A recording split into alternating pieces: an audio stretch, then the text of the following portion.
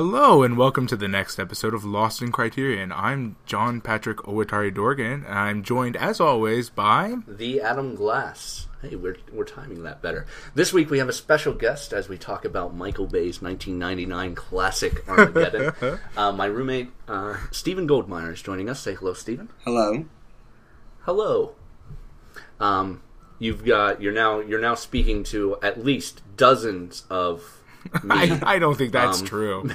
Tens, singles maybe. of listeners. Well. No, let's not self-deprecate at this point. This is episode number 40, and while we're recording this point, these we probably months in have at advance, least a couple we hundred people might have a listening, couple yeah. people listening. Well, it's an honor either way, no matter how many people are listening.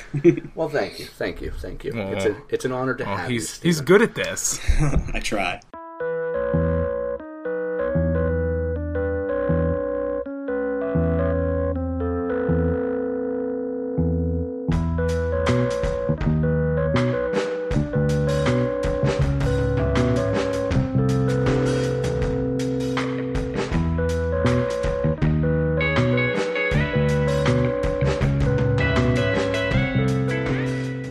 All right. As I said, we were talking about Armageddon Hudson this Hawk. week. No, not Hudson Hawk. Hudson Hawk. If Hudson Hawk were in the Criterion Collection, it would deserve it more than Armageddon. But And you know what would probably be the biggest movie celebration that we have?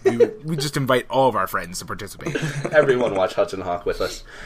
This is Michael Bay's third film after Bad Boys and The Rock. The Rock is also inexplicably a Criterion release. The Rock might deserve I will say it that it's slightly more explicably a Criterion release than this one, because The Rock- at least it has one of my favorite Nicolas Cage performances. Right. Yes, The Rock. I think I said this was 1999. It's actually 1998. I misspoke. Okay.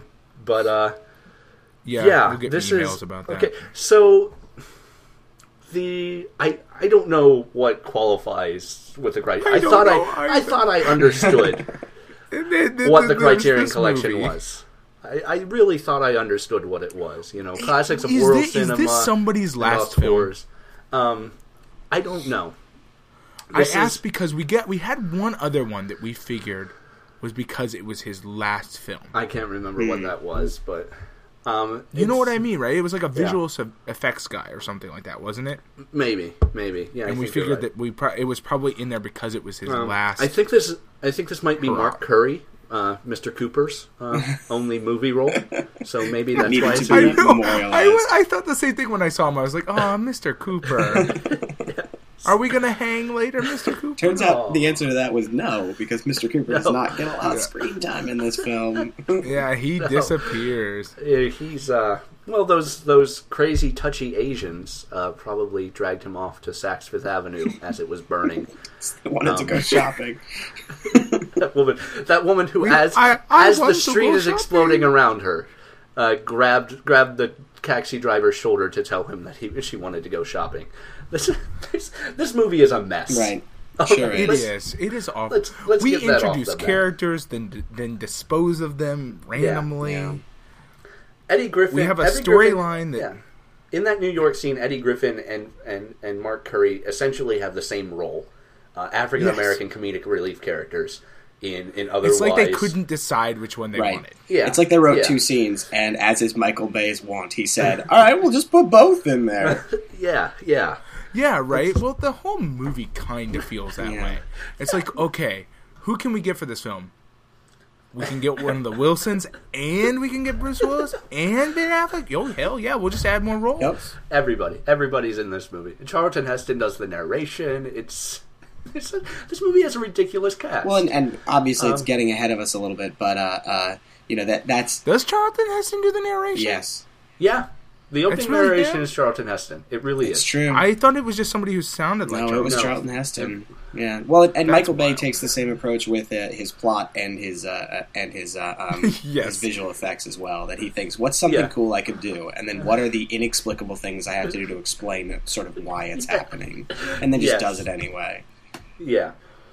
Oh, yeah. Well, the entire opening scene Yes. is basically just one of those. He's like, Well- man, check out this awesome 3D model of the Earth I found Right. while I was surfing the internet. Yeah. Well, Of course, this is way pre that, but still.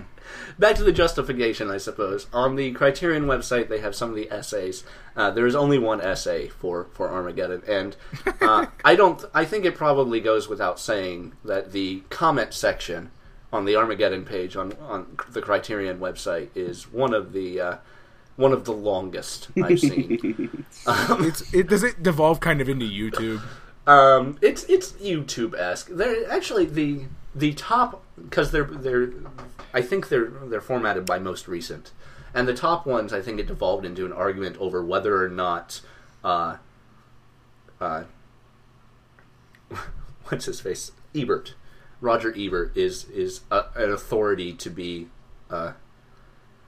bowed to, I guess, because Ebert hates this movie. But obviously, it's in the Criterion Collection, so it can't be that bad because we all respect the Criterion Collection. No, it can be that. Turns bad. out it can. Yeah. Yeah. The essay though is actually written by Michael Bay's freshman in college film professor. What? Are you kidding? Weird. I am not. That's wild. So it's basically talking about how it's such a. I would okay. This first. Despite what you may have heard, Armageddon is a work of art by a cutting-edge artist who is a master of movement, light, color, and shape, and also of chaos, razzle-dazzle, and explosion. You know what? Who else is a master of light, color, and shape? My 2-year-old Right, son. and probably also chaos and Yeah. He picked up those skills at a pretty normal age. He knows his shapes, his colors, Right. knows the sound of my voice. I don't know if Michael Bay knows the sound of your voice. Fun fact, while Doubt he does. While Ebert hates He will. this, there is an attraction at Euro Disney based on the movie. man. Oh, I want to God. see that. Because okay, of course come there on. is. It's Euro. I'm Disney. betting Because it's the Euro Disney because it's attraction Euro Disney. is better than this movie. What would they do? You It's, think it's like one of the old Star Wars one where you just ride in a car thing that shows something on the screen? It's apparently based on the part of the film where the space station is destroyed. That's, Oh, really? You know what? Yeah. The only character I like in the film. Yes. Yeah, that Russian is definitely The Russian Peter guy. Stormare, yeah. Peter Stormare is a great. He's great in the movie. I like Owen Wilson's character in Me this too. movie too, even though he doesn't get. Yeah, I do too. He doesn't Yeah, get sorry. any I do screen like him. time. He's just there. He's very Owen Wilson-y for the very short Yeah. amount of time that he's on screen. Well, and I don't know where that fits into the pantheon of Owen Wilson films. yeah. Yeah. But it's kind of before I started to hate Owen Wilson. Yeah. Yeah. I think it's because it's very Owen Wilson-y rather than just Owen Wilson doing a caricature of Owen Wilson. Right. It's just Owen Wilson. Right. Yeah. Well, and that's when people. I've told people that I'm going to be doing this, talking to you guys about this film, and explaining that it's because it's one of the Criterion Collection. And people do ask that obvious question: why is Armageddon in the Criterion Collection? So I've thought up a number of justifications, and just from the standpoint of having watched a lot of science fiction movies, Michael Bay has kind of created the grammar for giant action movies, even the ones we consider good. Are pretty influenced by Transformers and stuff like that. So you could see Armageddon as the seed that germinates into the grammar of modern giant action sci-fi movies. I think you have a good point wonder there. if I'm just I think you do too. I think possibly I'm not mentally equipped to deal with giant high budget action science fiction because my favorite science fiction films are all Exceedingly totally low different budget. from that. Yeah, well, not necessarily. I mean, there's Kubrick and stuff Right. like that, but I mean, Yeah. that slow, steady Yeah. science Sure. fiction, Not as flashy. I hate Transformers Right. because I'm apparently 85 years old and it gives me a headache. To be fair, I hate Transformers too. That's not. This also became Cloverfield has the seeds of Michael Bay in it somewhere, and I also like Cloverfield a lot. So, Yeah, I definitely see what you're saying. I think you're probably that may be the reason it's in here. it's the only one I can think of. Maybe the fact though on the note of Cloverfield that it was co-written by J.J. Abrams Uh-huh. gave it some points. Right. the Criterion wanted to do something I had to get to J.J. honor J.J. in there. Abrams. Yeah. Yeah. Or any of his other. I mean, he didn't have any films when Criterion probably started collecting stuff together. Yeah. Yeah. Well, I mean, they're always adding new right, things, right. but I don't know that J.J. Abrams gets anything else in here. But yeah, We'll just have to wait until number 600 to find out. we'll get through the list. This is number 40 of our 600, by the way. It's not bad.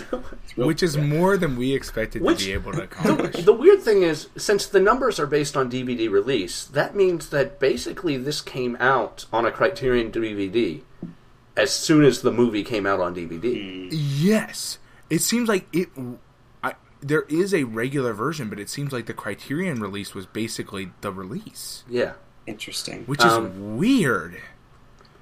It's really wild. I don't know a lot about the sort of intellectual property politics of the Criterion Collection. Is there any possibility that somebody, the production company somewhere, said the only way we're going to get a real DVD release of this film that has the bonuses we want is to basically partner up with Criterion? So, like, it is possible. It is possible that they wanted that supplemental stuff made available immediately. So, well, and since this was pretty early in DVD releases, it's quite possible that this was just the best company to go with to get a real DVD. Right.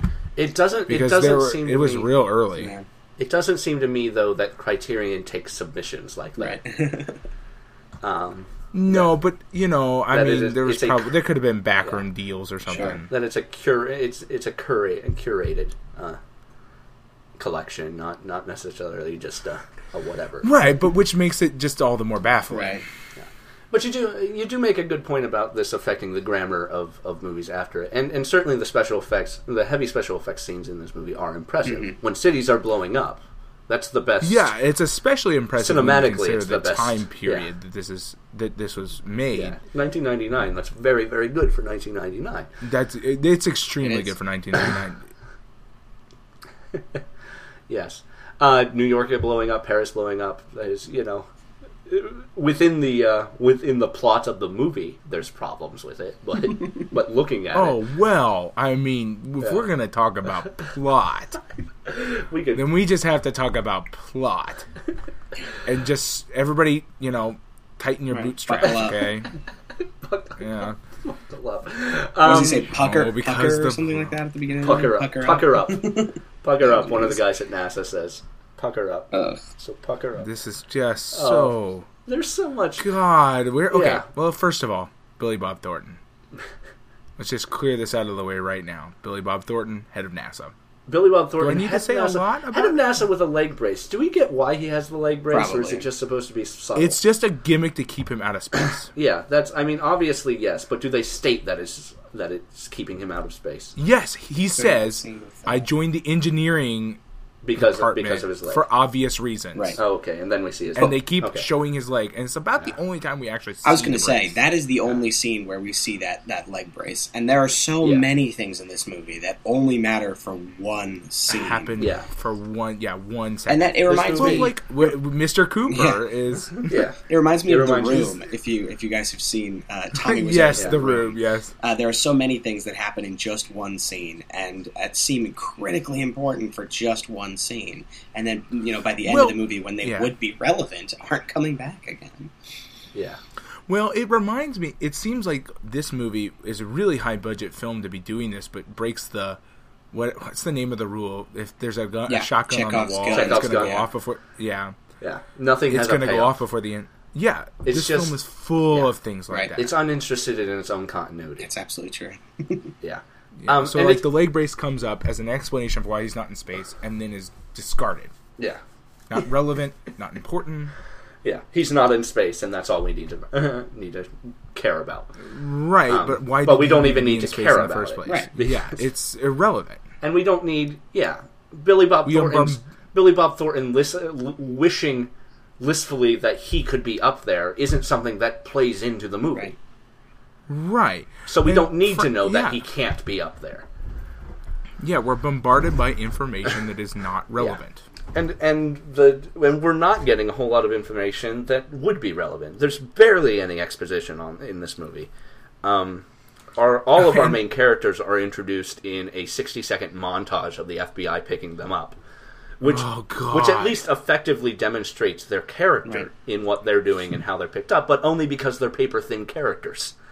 And they're all basically the same character. Partially true. Well, yeah. We have at least three of them are picked up and respond almost identically. And everybody's Steve just Buscemi a at bad that point was a great. That was one of my favorite lines of the movie, where the FBI taps on his shoulder and says, FBI. He says, "No thanks." That was actually funny, but there's moments of humor. There's moments of great special effects. There's moments of great humor, but as a collective whole, it is such a mess of a movie. It's the problem is not necessarily the writing of the dialogue. The punch-up is done fairly well.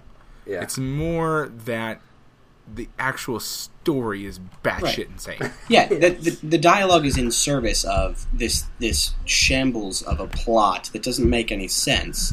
So, the fact that from moment to moment we understand what everyone's talking about doesn't mean we care about, I was ranting. Right, yeah, I understand when, mental patients speak gibberish, but it doesn't mean they mean anything. I was ranting about this in the dining room after we finished watching the movie, that...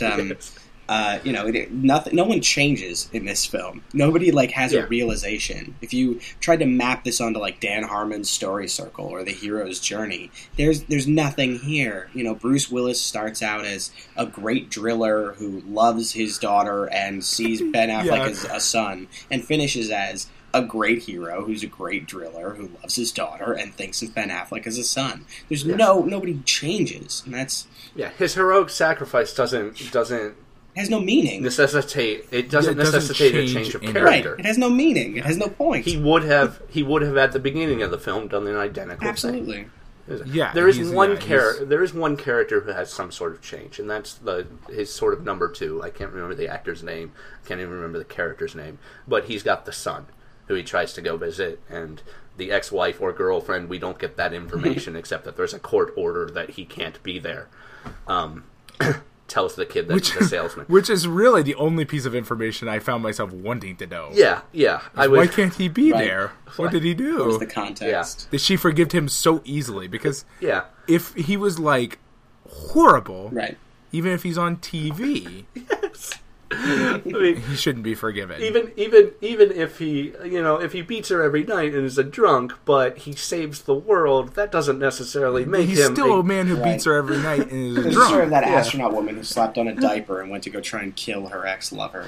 Because she was an astronaut, everybody wasn't like, well, we can forgive her crimes. She was an astronaut. Yes. Yeah. Even if you're proliferally involved with saving the world. It doesn't necessarily make it. You might still beat your wife. Yeah, it doesn't make you suddenly a good dad. It's like... And that little boy is really super excited that the salesman is now his daddy. After what could only have been only 3 conversations with his mother. Yeah, and maybe 2 days. And then throw in the fact that what did she do to that child? The child is how old? 8? 9? 10? I was maybe 6. I was thinking 6. I was thinking 6. 6. I don't know. I'm never sure with child actors. I was thinking under 6. But either way, she's just more permanently traumatized that child. Yeah. She has introduced the concept of a father out of nowhere. Yes. Well, I wouldn't have been surprised if the kid was like, "What's a dad?" Well, son. 5 minutes of exposition that doesn't mean anything in the story. I also think it's worth pointing out for your listeners that this whole thing about him, this little boy, started as a discussion of something we liked about the movie, the moment of actually believable pathos that we got out of that other astronaut. And it's thin. It's very believable pathos, but yeah. So here's my favorite part of the film. Okay. Leaving on a jet plane. Everyone singing terribly. Yes, it's atrocious. It is absolutely atrocious. In the previous atrocious. movie we watched, we talked about how much we love the soundtrack. Yeah, that's one of the worst. And the parts random of this singing film. Because there were musical aspects to that worked Tokyo very Drifter well. that we just talked about. That worked very well. Well, that's one thing. One thing I was thinking about is all of the quick cuts and the jumping and the disregard for its own internal continuity. Brandon to Kill has all of that, but Brandon to Kill still manages to be a decent movie. We didn't love it. It's not great, but yeah, it's decent. Something that had influence. And this has had influence too. So I'm thinking, in 40 years, are we going to look back at Armageddon and realize how important it was? Nope. I really don't think so. Well, but the difference is that the people of the time, when Brandon to Kill came out, within 10 years, people were treating it as a seriously influential film. It has been more than 10 years since this film came out. And there's nobody. Don't think, other than his former film professor, anyone walking around talking about how astoundingly influential and important this film is. Yeah. Well, so that means probably it's never going to happen unless humanity is wiped out, the cockroaches evolve, take over the world, find this, like Armageddon, watch it, and think, this is. Well, maybe if that happens, they'll think that's an accurate recording of how the world ended. What happened, of what actually happened. Docudrama of the end of the world, historical document. Well, since you guys are on the subject of the things that you liked the most from the movie, the thing that I loved the most was the leader of the NASA mission. When Steve Buscemi starts losing his mind and shooting people, his explanation is there's a dramatic zoom onto his face, and he says, "He's got space dementia," and that is he's got space dementia because that's a thing that happens. Oh my God. He's got space dementia is an actual line in this movie, and that is one of my major.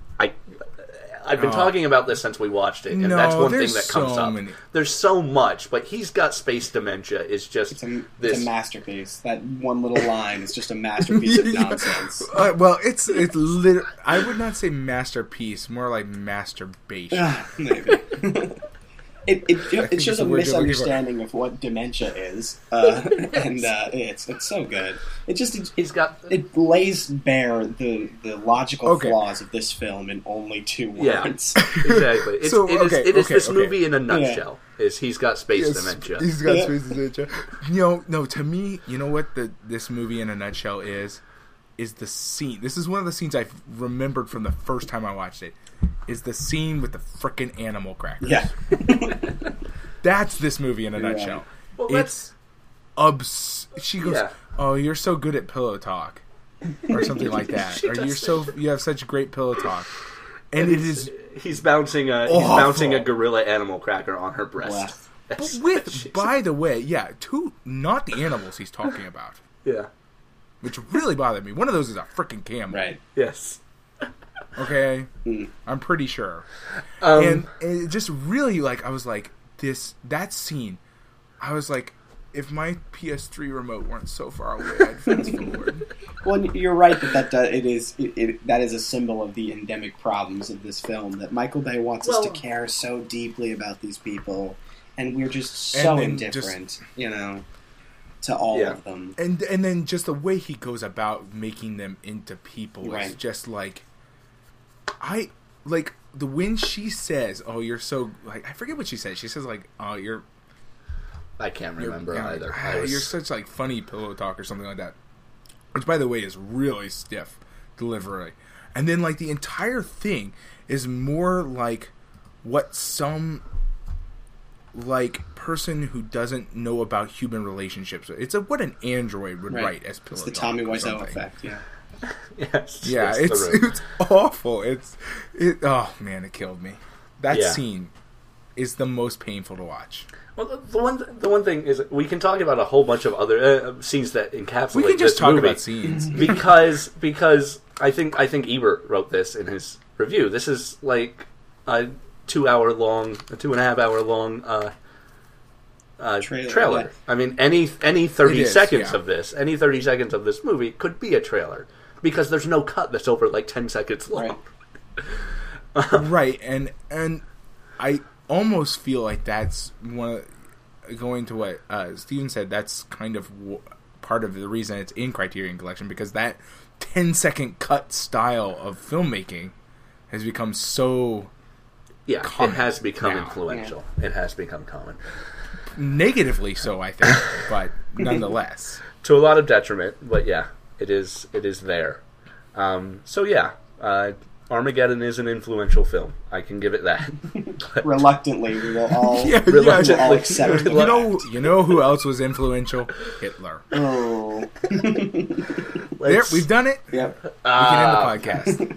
We've mentioned Hitler. We've mentioned Hitler and Hudson Hawk in this podcast. We've hit all of our hallmarks. This is our podcast prime. Yes. This is the greatest one we've ever done. I'm glad to have been here for the absolute peak. So we could probably just stop now. We probably don't need to do anymore. Well, but we will, because we are dedicated to the cause. There are so many problems with this movie. Not just plot-wise, science-wise, too. Obviously, that goes without saying. That goes without saying. It was so painful. Yeah. Even from a purely amateur perspective, it's just even just any college-educated person starts going, really? Yeah. That's what's going to happen? But for anything, it still has its moments of truth. Gravity on Earth is usually portrayed very realistically. So, yeah, exactly. This movie portrays gravity on Earth so realistically that it insists on doing so even on the space station. Yes. Yeah. Well, they turn on the gravity spin, and I'm like, and then it's what? No, yeah. And then, so he should be able to walk on all the walls. Right, but his head is near the top wall and his feet are near the bottom wall. So if he is doing, he should be ripped apart. The Kubrickian style, he should be ripped into shreds. False gravity. Yeah, then his head should fall towards the top wall as his feet are pulled towards the bottom wall. It's weird. Oh my god, he's going to be stretched. Yeah. Well, never mind the fact that he's been in, I believe they say, space for 11 months. Yeah. I think it was over that. I think it was 18. It was regardless. It was an unreasonable. He should have no bones, Adam. You should have bird bones at this point. Plenty of people spend. They should be Russians especially. The Russian space agency especially keeps their astronauts in the Earth in orbit for a long time. The longest. Yeah, we just sent up a guy who's expected to be on the space station for over a year. So, okay, but here's my point. Okay, and here's why. And this is totally not a major point, but it bothered me. He's been up there for at least a year. Okay. Yeah. Which means his bones have been steadily demineralizing. Okay. Then he goes and plays hero on an asteroid. His bones should have shattered. Maybe. Well, he doesn't. The only difference here is that he should be useless. Right, but he was also working under gravity conditions for at least a portion of that time. So yeah. But it seems like he doesn't do that spin thing very often. That's what it seemed like. So I don't really know. And it is. One thing that really upset me about this I'm sorry, it just bothered me. For sure. One thing that really bothered me is all of these times they would do both of these space missions at the same time. They launched 2 rockets to do this mission, and they launched them at the exact same time right next to each other. And 5 feet apart from each other. That's crazy. The booster rocket on one looks like it's going to slam into the other. I was like, that's not very good. And if you have one catastrophic failure, then both of them are going to be destroyed. And that's true of every moment of this film. They dock both of them with the space station at the same time. They both try and navigate they head into the asteroid. Exactly. It's crazy. Well, they nearly hit each other in the asteroid. Right. And then they release their extra boosters. Right. And they slam into an asteroid 3 feet away from them. Right. And which blow explodes. Up. Yeah. It's how was this a good plan? Right. Imagine if why didn't you guys ditch that on the other side of the moon? Imagine if they'd miscalculated just slightly. They all would have blown up. And this is just the most logistically unsound plan. And you want to be well, it's the end of the world. They're rushing to put something together. But the fact of the matter is, NASA and that department... Watch them a half an hour apart. Yeah, that department's still made up of geniuses, the smartest engineers on the planet. Even a plan that takes 2 hours to come up with is going to be better than one that we can look at as 3 amateurs and say, that's batshit crazy. You can't do that. Yes. Yeah, as you watch booster rockets barely miss the second plane, you're like, We did not think this went through, did we, guys? Yeah, Billy Bob Thornton. Is We had all the time in the world to do all this math. I would love that if that happened. If they just both blew up. Yeah. Right Well, there. That's the end of that.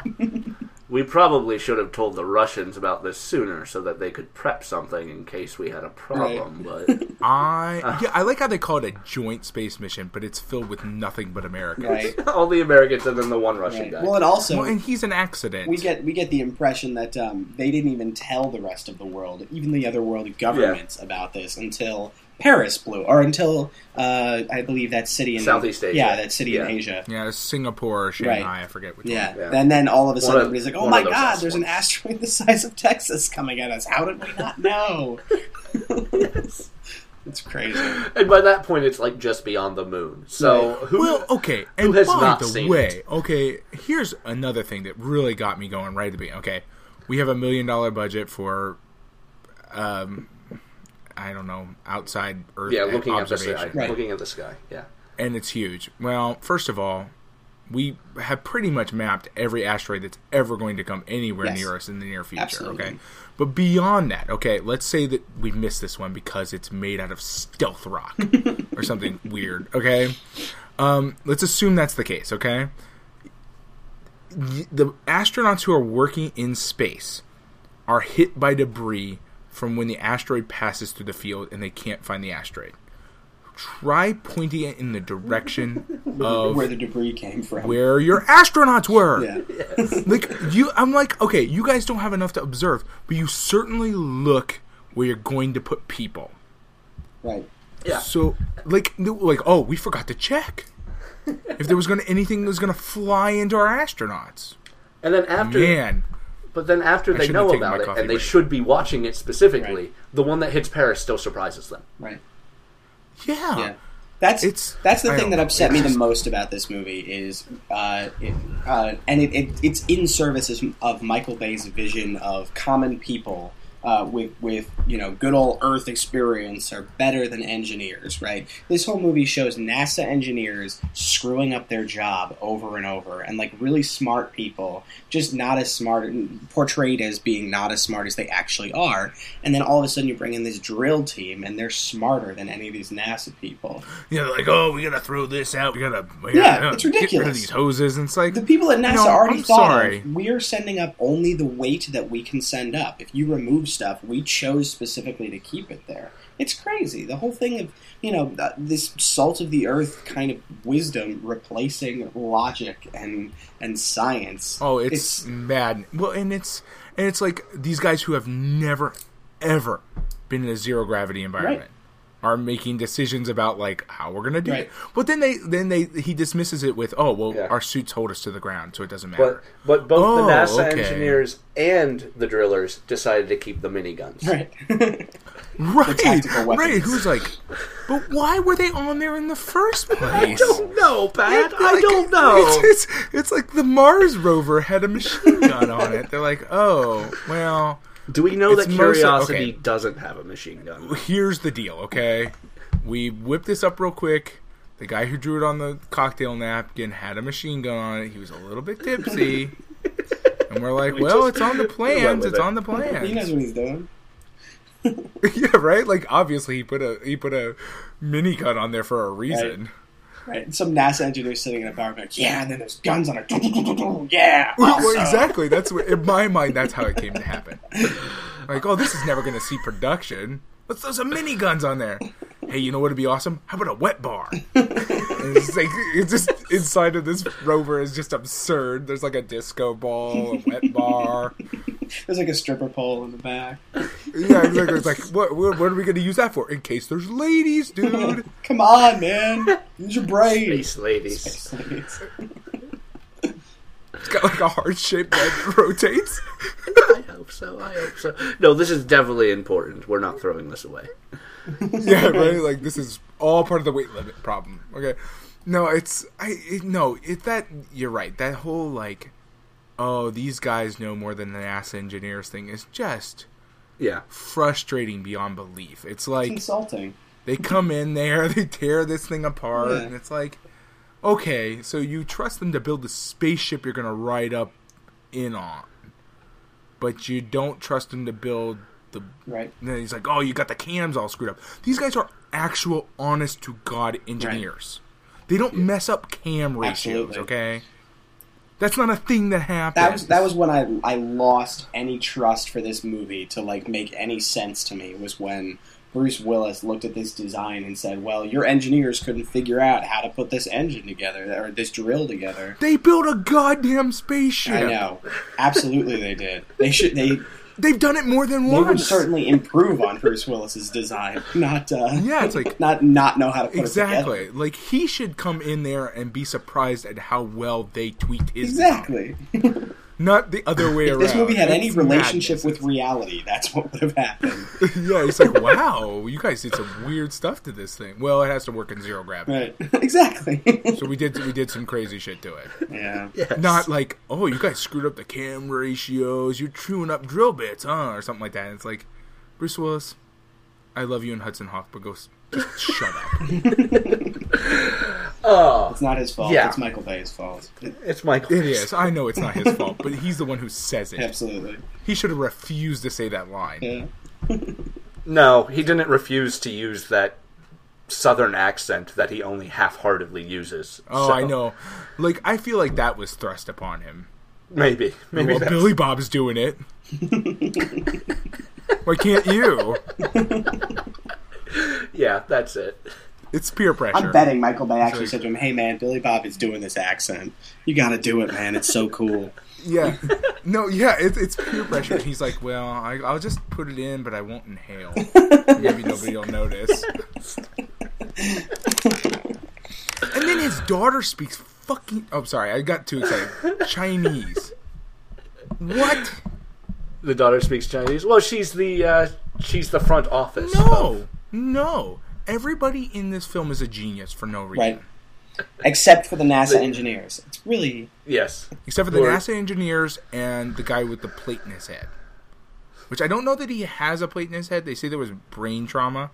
But because he reminds me enough of Eddie from Christmas Vacation, I assume he has a plate in his head. Basically, everybody else in the film is a genius. Yeah. Yes. Bruce Willis, genius. For no reason. Yeah. Well, he can Ben look at a Affleck thing has some sort of weird tuition for oil genius. Oh, wait. That might explain one of my problems with the movie. If What? Ben Affleck has some sort of weird automatic intuition, that would explain how he got his own oil company off the ground, drilled with three different drills in like 12 hours. Yeah. I mean, Yeah, it's not even 3 days. You're right. No, well, because I do assume that that's part of his character, because he tells Bruce Willis's character, who will be known as Bruce Willis's character, because I can't remember his name. Harry Stanton, not Stanton, because that's Harry Dean Stanford. Stanford or something like that. Yeah, Stanford. I remember while we were watching, you were looking up Harry Dean Stanton pictures, and you're like, oh, that'd be awesome. So, he tells Harry that the reason he drilled in the middle of the night without permission is because he had a hunch, and sure enough, they strike oil. Yeah, the hunch was correct. Of course, yeah, the hunch was correct. He did not. He used a drill that had some gobbledygook mechanical problem that was poorly explained. Something about some sort of valve or something. It basically just like insert mechanical horse shit. But like that started a fire somehow. Which I think still requires a spark or some sort of heat source. But I wouldn't worry too much. Not in this world. This was Armageddon. Yeah, right. The heat source is Michael Bay's vision. But no, they so his hunch is correct, which is how he starts an oil company in an hour and a half. Yeah, and like already orders the custom printed signs and everything. Yeah, right. It's like in the time it takes to get from, which by the way is like, it seems like they're off the coast of Asia somewhere. Which means he's got a 14-hour flight or something around That's there. True. Okay? So in the process of his 14-hour flight, he leaves him about 3 hours to start a company. Right. Well, and the FBI is going around, presumably around America, hunting these guys. And Michael Bay seems very uninterested in the fact that it would take time to get all of these FBI guys to all of these different locations. And so, if you watch, it would take time. It would take these guys time to get there. In the right, exactly. The real guys, like they're out like riding motorcycles. Like, did they literally get off the plane and not even do anything? Just hop on a motorcycle? Someone had a motorcycle waiting for them. Yeah, it's like what? And he's getting a tattoo. It's like you just got off a plane. Right. You're not even taking a nap minutes ago. Yeah. Michael Bay has no conception for how time is supposed to work in these movies, and that's true on a macro scale. In that, like we know we only have 17 days, and yet like a month's worth of action happens. But it's true on the micro scale. Easily more than a month. But it's true on the micro scale in that these action sequences, so much stuff happens over the course of like 3 seconds that should take about 2 minutes. And Michael Bay is like, no, just throw it all in there. It'll be fine. Yeah, no, everything that we... Well, and then, and it really ends up making some of the characters seem, frantic in their action. Mm-hmm. Because, Steve Buscemi's character, right? Yeah. Goes from riding a nuclear missile to shooting a minigun in movie time, minute and a half. Yeah. I know he's supposed to be crazy. Right. But, that means he literally ran from one to the other. Yeah. He literally got done riding the nuclear warhead and then ran out of the thing and was like, you know what I'm going to go do? I'm going to go find a minigun and shoot it at me. Next on my agenda. Yeah, right? And then after that, I've got this and this. They're all on my bucket list. Very busy. He is very busy. He's an MIT graduate, according to his backstory. I know, because he's another freaking genius for no reason. Guys, I've got a challenge for you. He's got 2 doctorates. Here's my challenge for you guys. We'll call this the Armageddon character quiz. Name one other character from this film by their name in the film, aside from Harry Dean Stanton. Henry, whatever. Just name any other character. Bear. Michael Paul Duncan's character, Bear. Okay. All right. I did it. You win the challenge, because I could not come up with any. Yeah. Other than that. I forgot. And I certainly don't know his real name. I don't know his character. We certainly don't know the name of the president. We don't know the name of the head of NASA. No, everybody is referred to by their title for the most part. Does the president even have a name? Maybe not. He is referred to as the president. Yeah. God, this movie. Yeah. I'm almost certain of what that. Shambles. So, there you go. Well, that was what's Billy Bob Thornton's character's name? I have no idea. Liv Tyler's character's I think it's name. just they NASA. call him Truman. I assume Truman's his last name. I just kept... Because I kept thinking whether or not he was supposed to be a descendant of the president or something. And Ben Affleck's first name is AJ. Yes. I wouldn't. No. Yeah, AJ, and then Harry Dean Stanton. Adam clearly wins this game because I forgot all of these character names. I'm beyond that. I couldn't say Liv Tyler's character's name. I couldn't. Obviously, the president. No. The Russian. Yeah. I think Liv Tyler's name is. No, I don't know. Yeah. I mean, I couldn't even. I think that's indicative the number 2 guys. of how little this movie makes us care. Yeah, it is. We're supposed to care about these characters, but we can't even remember their names. Right. We remember Truman because he might have been related to another famous Truman. Remember Harry. We remember Bear because it's the only memorable name. Right. We remember Harry Stanton because I thought it was Harry Stanton, the actor. Yeah. We remember Bear because it's Michael Paul Duncan, so of course his nickname is Bear. We remember AJ because there was a sign that said AJ's Drilling or whatever at one point. Yes. And frankly, Ben Affleck looks like an AJ. He kind of does. Yeah, I'll go with that. If somebody showed me a picture of him and said, this guy's name is AJ, I'd be like, yeah, okay. I'll buy that. I'll believe Sure. I'll buy that. Yeah. Yeah. Yeah, no, I mean, the movie's plot shambles. Movie soundtrack, dear Lord. Yeah. Characters we've established also. Nothing. Yeah. Ciphers. No, there's... Visual effects are about the only... Yeah. Like all Michael Bay films. Right. The visual effects are about the only worthwhile element in this film. Well, and even they are rough because they've become dated at this point. Well, and Adam and I noticed this. There's when things are actually happening in NASA at the very beginning of the film, where they're trying to figure out what's going on. Adam and I both noticed this scene that's very cool. I'm sure you noticed it too, Pat. That there's this scene where the camera sort of goes around in an arc around this NASA briefing room, and it's actually kind of elegant and effective. If there was anything interesting happening in that scene, it would be considered like one of the better sort of like expository sequences in an action film. I mean, with the camera, it's one camera motion. It's not frenetic. It just floats around the room and establishes the spatial relationships of each element in the room to each other. It's a very effective little thing, and it's the only one in the movie where I can actually say the restraint that was used made it a very effective little moment. And yes. Yeah. And, well, I mean, yeah, I wouldn't usually say restraint in general, but, yeah, like, I agree. It's weird. These little moments. Like Adam was saying, there's trailer elements that you're like, oh, that's a cool scene. Yeah, exactly. But then they open their mouths. Right. Or then the next scene comes along and it's batshit insane. Like, it's just... Well, again, at that starting part, the stuff happening in NASA, and Steven said this a lot while we were watching it, the stuff happening in NASA and the stuff happening with the drillers feel like two separate movies at that point. And the NASA movie is actually okay. It's not great. It's passable. Yeah. But it's passable.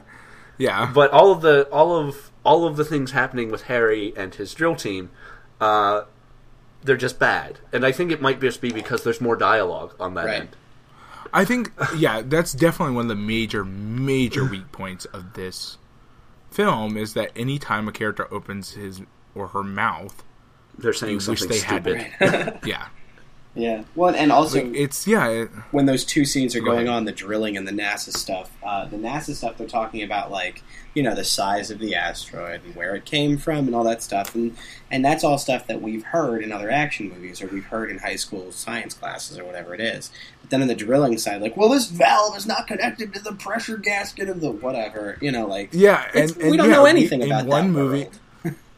Yeah, we have something that we basically studied when we learned about dinosaurs, and then we have The Most Dangerous Game. Yes. And it's, and then we very firmly establish the characters within that first couple minutes as completely unbelievable. Mm-hmm. Like, no one's behavior is anything but something that, like, you might read in a poorly written story. Yeah. Like, you have the dad, and none of them even fit together properly, okay? Like, it's a bunch of puzzle pieces with edges that don't match that a very angry and not very temperamental child named Michael Bay shoved together because he didn't want to actually build the puzzle properly. Yeah. Hit it with a hammer until they fit. Yeah, we've got Harry is super protective of a daughter who refers to him as Harry. Yeah. Okay? Hyperprotective. While simultaneously he is apparently taken on the role of father for the woman, or for the man that she is sleeping with. This sends him into a blind, murderous rage. Okay? Yeah. That is not very blind, murderous rage. It's more like premeditated murder, for sure. Yeah. Oh, yeah. Okay? And so we're faced with the fact that he feels like a father to this man that he is now hunting with a gun. Right. While simultaneously is doing it because he is hyperprotective of the girl that calls him Harry. Right. And they have a very cold relationship anyway. Simultaneously, we introduce Bear, who is trying to give Ben Affleck's character a head start on an oil rig. It's an oil rig. Okay, so we introduced that he is trying to look out for Ben Affleck's character, but we don't know. I guess everybody believes that Harry will shoot him, but doesn't believe that Harry will shoot him. Yeah. No one's trying to grab the gun. Right, like he's about to murder somebody, and nobody's trying to stop him. Yeah. okay, they, well, maybe they try to talk him down, Yeah. but no but one's... they're not running in fear of the murderous rampager Yeah. either. It seems. Well, he's not mad at them. It seems like Michael Bay's No, intention. but I know, but the man is killing people. Yeah, it seems like Michael Bay's intention is Theoretically. to establish that Harry is wild and rough, but he knows what he's doing, and he has a heart of gold underneath all of it, right? And Right, but he it's- shoots the he gun. does, and he ends up actually And which means he hitting doesn't Ben have a- Affleck at one point too. Right, which means and is not remorseful, and which means he does not have a heart. Exactly. So whatever Michael Bay Which thinks is- he's doing with that scene, he does none of it. I mean, it's just this block of nothing that's sitting at the front of more blocks of nothing. Yeah. It's- Yeah, it sets up the characters, in just a way that you're like, at the end, you're like, who are these people? Yes, absolutely. And how have they ever worked together? You'd think that like the moment where Liv Tyler grabs Harry Dean Stanton's hand when they're hearing that the world is going to end soon, you'd think we're supposed to all be like, oh, they love each other, whatever. But that's, it feels like nothing because they've kind of already established that he's super protective of her, and then that whatever status quo that is established at that moment is the same as when the movie ends. So Right, like you said at the beginning, like nobody changes. Everybody's the exact same characters they went in. yeah. So any of this Steve Buscemi character is slightly more crazy than he was right. before. So any of this work I guess that that's Michael character Bay growth. thinks he's doing is not. He's not actually doing any work. He's just sort of treading his wheels and blowing stuff up while he's doing it. So. Yeah. Good news though, we I forgot what I forgot my good news. I had good news, but it was wrong. It's gone now. Oh, okay. Never mind. Good Oh, news, yeah, we I never don't have to wanna miss a watch this thing. again? Is that... You don't want to miss a thing. Oh, right. Yeah. I don't want to close my eyes. Which was on the radio continuously for like 2 years after It this sure film came out. was. Well, it won something. Best song. What was It's it? an MTV Music awful Awards, song. probably. MTV Movie Awards. It won Best Movie Song. Is there any is an chance? atrocious Is there any song. chance this is in the Criterion Collection because of that song? Because that is. I thought about it for a bit. I was like, oh, is it's their huge. magnum Yeah. opus. Michael Bay won the Saturn Award for Best Director. I know it's for this the movie. awards this movie won and was nominated for make me want to throw up. Yeah. Yeah, and it won the Saturn Award for Best Science Fiction Film. When it was up against Dark City is Oh man. An actually brilliant Great. science fiction film. yeah. Well, no, like the fact that it was even nominated for Saturn Awards upsets me. Yeah. It co-won with Dark City, by the way. Up against Yeah. Deep Impact, Lost in Space, Star Trek Insurrection, which shouldn't have made the list no matter what else came out that Yeah. year. And The X-Files. Interesting. Um, I mean, of those movies, there's a chance I would say Armageddon is certainly the biggest and has certainly had the most impact culturally. So, Yeah. I don't know. yeah, that is- I have a question for you. Oh, wait. With oh, go ahead. He won Best Director. I wouldn't agree with this either. Other movies that he was up against on the Best Actor for, Robert Bowman for The X-Files, Roland Emmerich for Godzilla, Alex Proyas for Dark City, Bryan Singer for Apt Pupil, and Peter Weir for The Truman Oh, Show. man. I think the directing in The Truman Show was yeah. significantly No more question. worthwhile than this. Absolutely. But anyway, I'm sorry, Pat. I interrupted you. No, it's okay. I forgot what I was going to say. It's not really super important. No, it had something to do with... Well, I mean, just looking at the Academy Award nominations is... He didn't win, thank God. But it still doesn't mean that like they should have been nominated. Yeah. I mean, luckily there's no director or story Yeah. related or acting related things on there. Thank God. Yeah. But it's like- sound editing, visual effects, original song, and mixing. There's a chance those are all the things Yeah. that this movie is good at. Yeah. Including Yeah. say Which what is- you will about Don't Want to Miss a Thing, but it is catchy. It needles its way into God. your brain, even if you don't like Yeah. it. I know. No, it's a It good pop does. song. It really is. So yeah, sound mixing, sound editing, visual effects, and Don't Want to Yeah, Miss a and- Thing and- are the things that are best about this movie. Yeah, I I don't know what it was up against with best visual effects, but I'm actually kind of surprised it didn't. Yeah. Win. Because it would have been the highest budget. Right. Of that time. Yeah. For sure. Oh, never mind. Huh? Wait. I don't know. Oh, okay. No, it was 1998. I was like, oh my god, it was up against The Matrix. No wonder it didn't. No, it was up against What Dreams May Come. And so I'm kind of glad it didn't win. What Dreams May Come won Best Visual Effects. All yeah. right. It's got good I'll visual take it. effects. Yeah. Cool. They're certainly prettier than Armageddon. That's certainly true. It's certainly a much more pleasant experience to watch. It's not nearly... It's not so much rock flying through space. Yeah.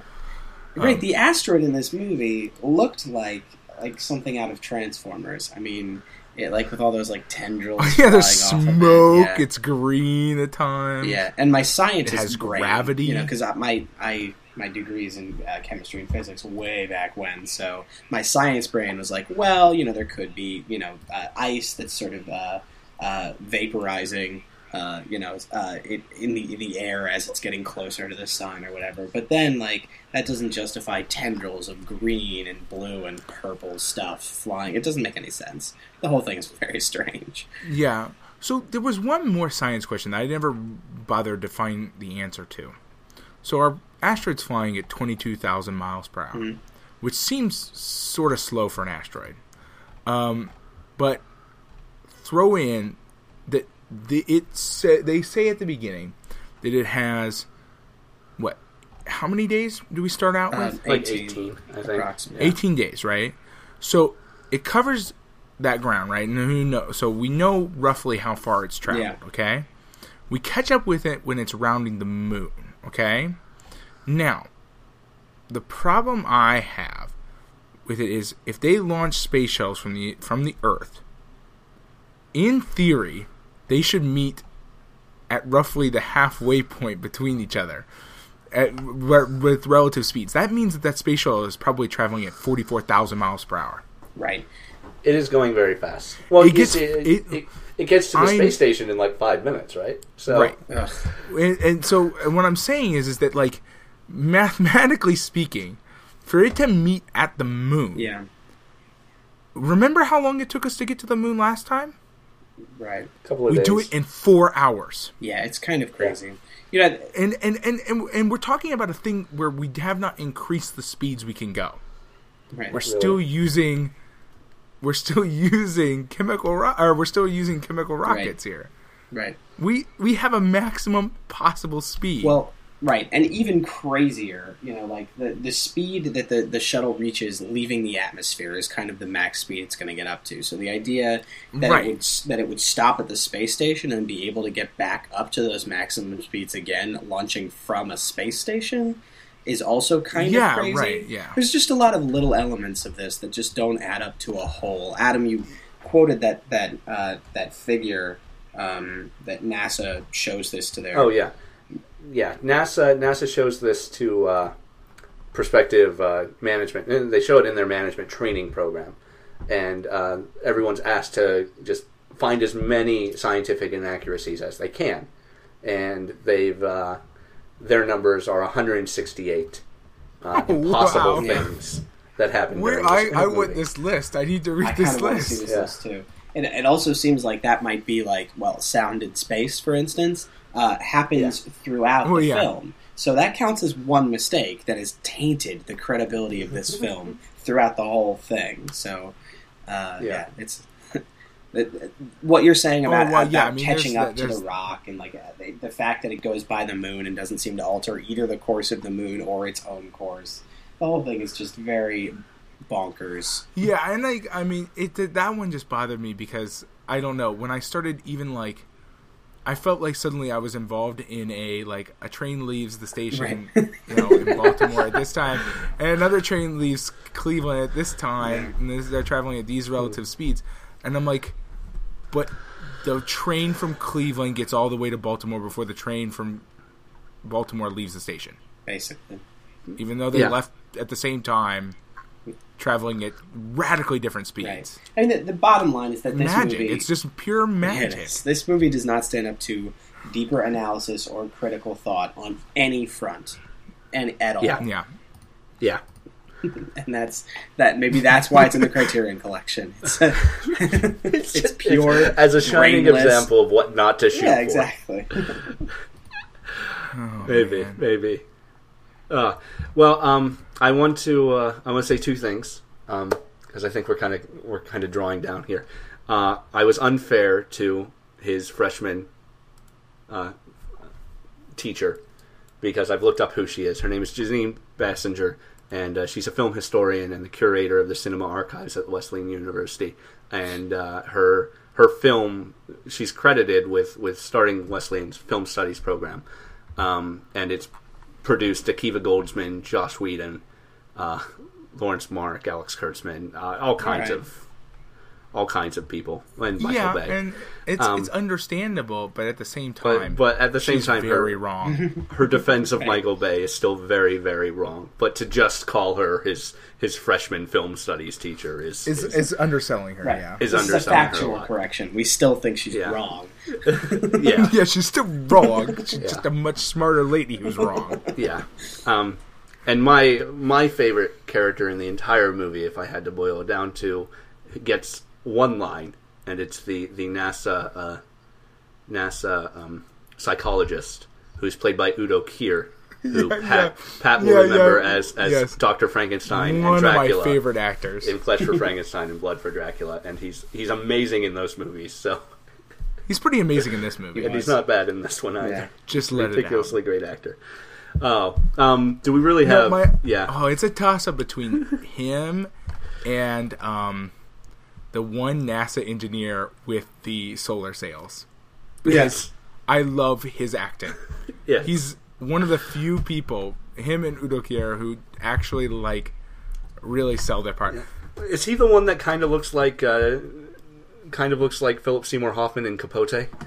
I don't the guy with remember what the he glasses looks and like. the whiskey blonde I think hair. he is the one who ends All up I know is that he turning on he NASA goes- to try and help the guys. Okay. Yeah. Okay. The one who he hacks. goes, we land. The delivery is beautiful. It's like he's channeling William Shatner. It's wonderful.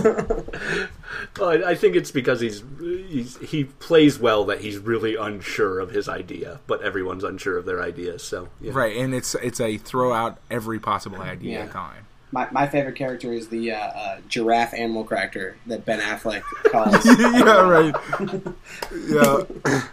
Yeah, Animal crackers in Yeah. general really give solid performance. yeah. They sell their part real well. Yeah. Notice how all No, of our okay, I favorite also characters like are ones the that have woman- barely any lines. Yeah, I like the woman that Steve Buscemi's talking to. Yeah. I forget the actress's beginning? name. Yeah. The one who just got married. Yeah, Yeah. I remember her name. She's yeah. Anyway, I don't remember her name. You don't yeah. remember her name, I know but you who she remember is. her. I know who she is what I mean. Yeah. Anyway, well, thank you for joining us, Well, Stephen. It was Yes, delightful. you did a and, wonderful job. Feel free Thank to you so much. feel free to pop in at any other time. I know it Yes. involves getting up early on Saturdays, which is never we like anyone's favorite thing guests. to do. I'm glad Well, to they do don't it. have to come for the entire set of films. They can just Yeah. come for the last Well, one. Just If pop you guys in. are ever doing more science fiction, I'm glad to do it. I wrote for IO9 for a while as a sci-fi writer. So. Yeah, I totally should have actually mentioned that at the beginning. well. You really should have. Adam. Yeah. That would have made him way more credible than Well, my roommate. right. If your audience makes it all the way to the end of this discussion, I'll put it in the description on the iTunes feed. cool. So, Well, I was glad to be here. Yes, thank you very a much. lot of fun. Thank you very much. so much for having me. It was fun. Next week, next episode, we are watching Henry V, Laurence Olivier's Henry V, which will be very different from this movie. Yeah. Wow. Yes. Completely Shakespeare different. and Laurence Olivier. Yeah. I still hope there's an Yeah. asteroid in it, though. I think that's one of the changes he made. Okay. Good. Thanks for listening, everyone. We'll see you next time. Yeah. See you next time. Bye. Bye.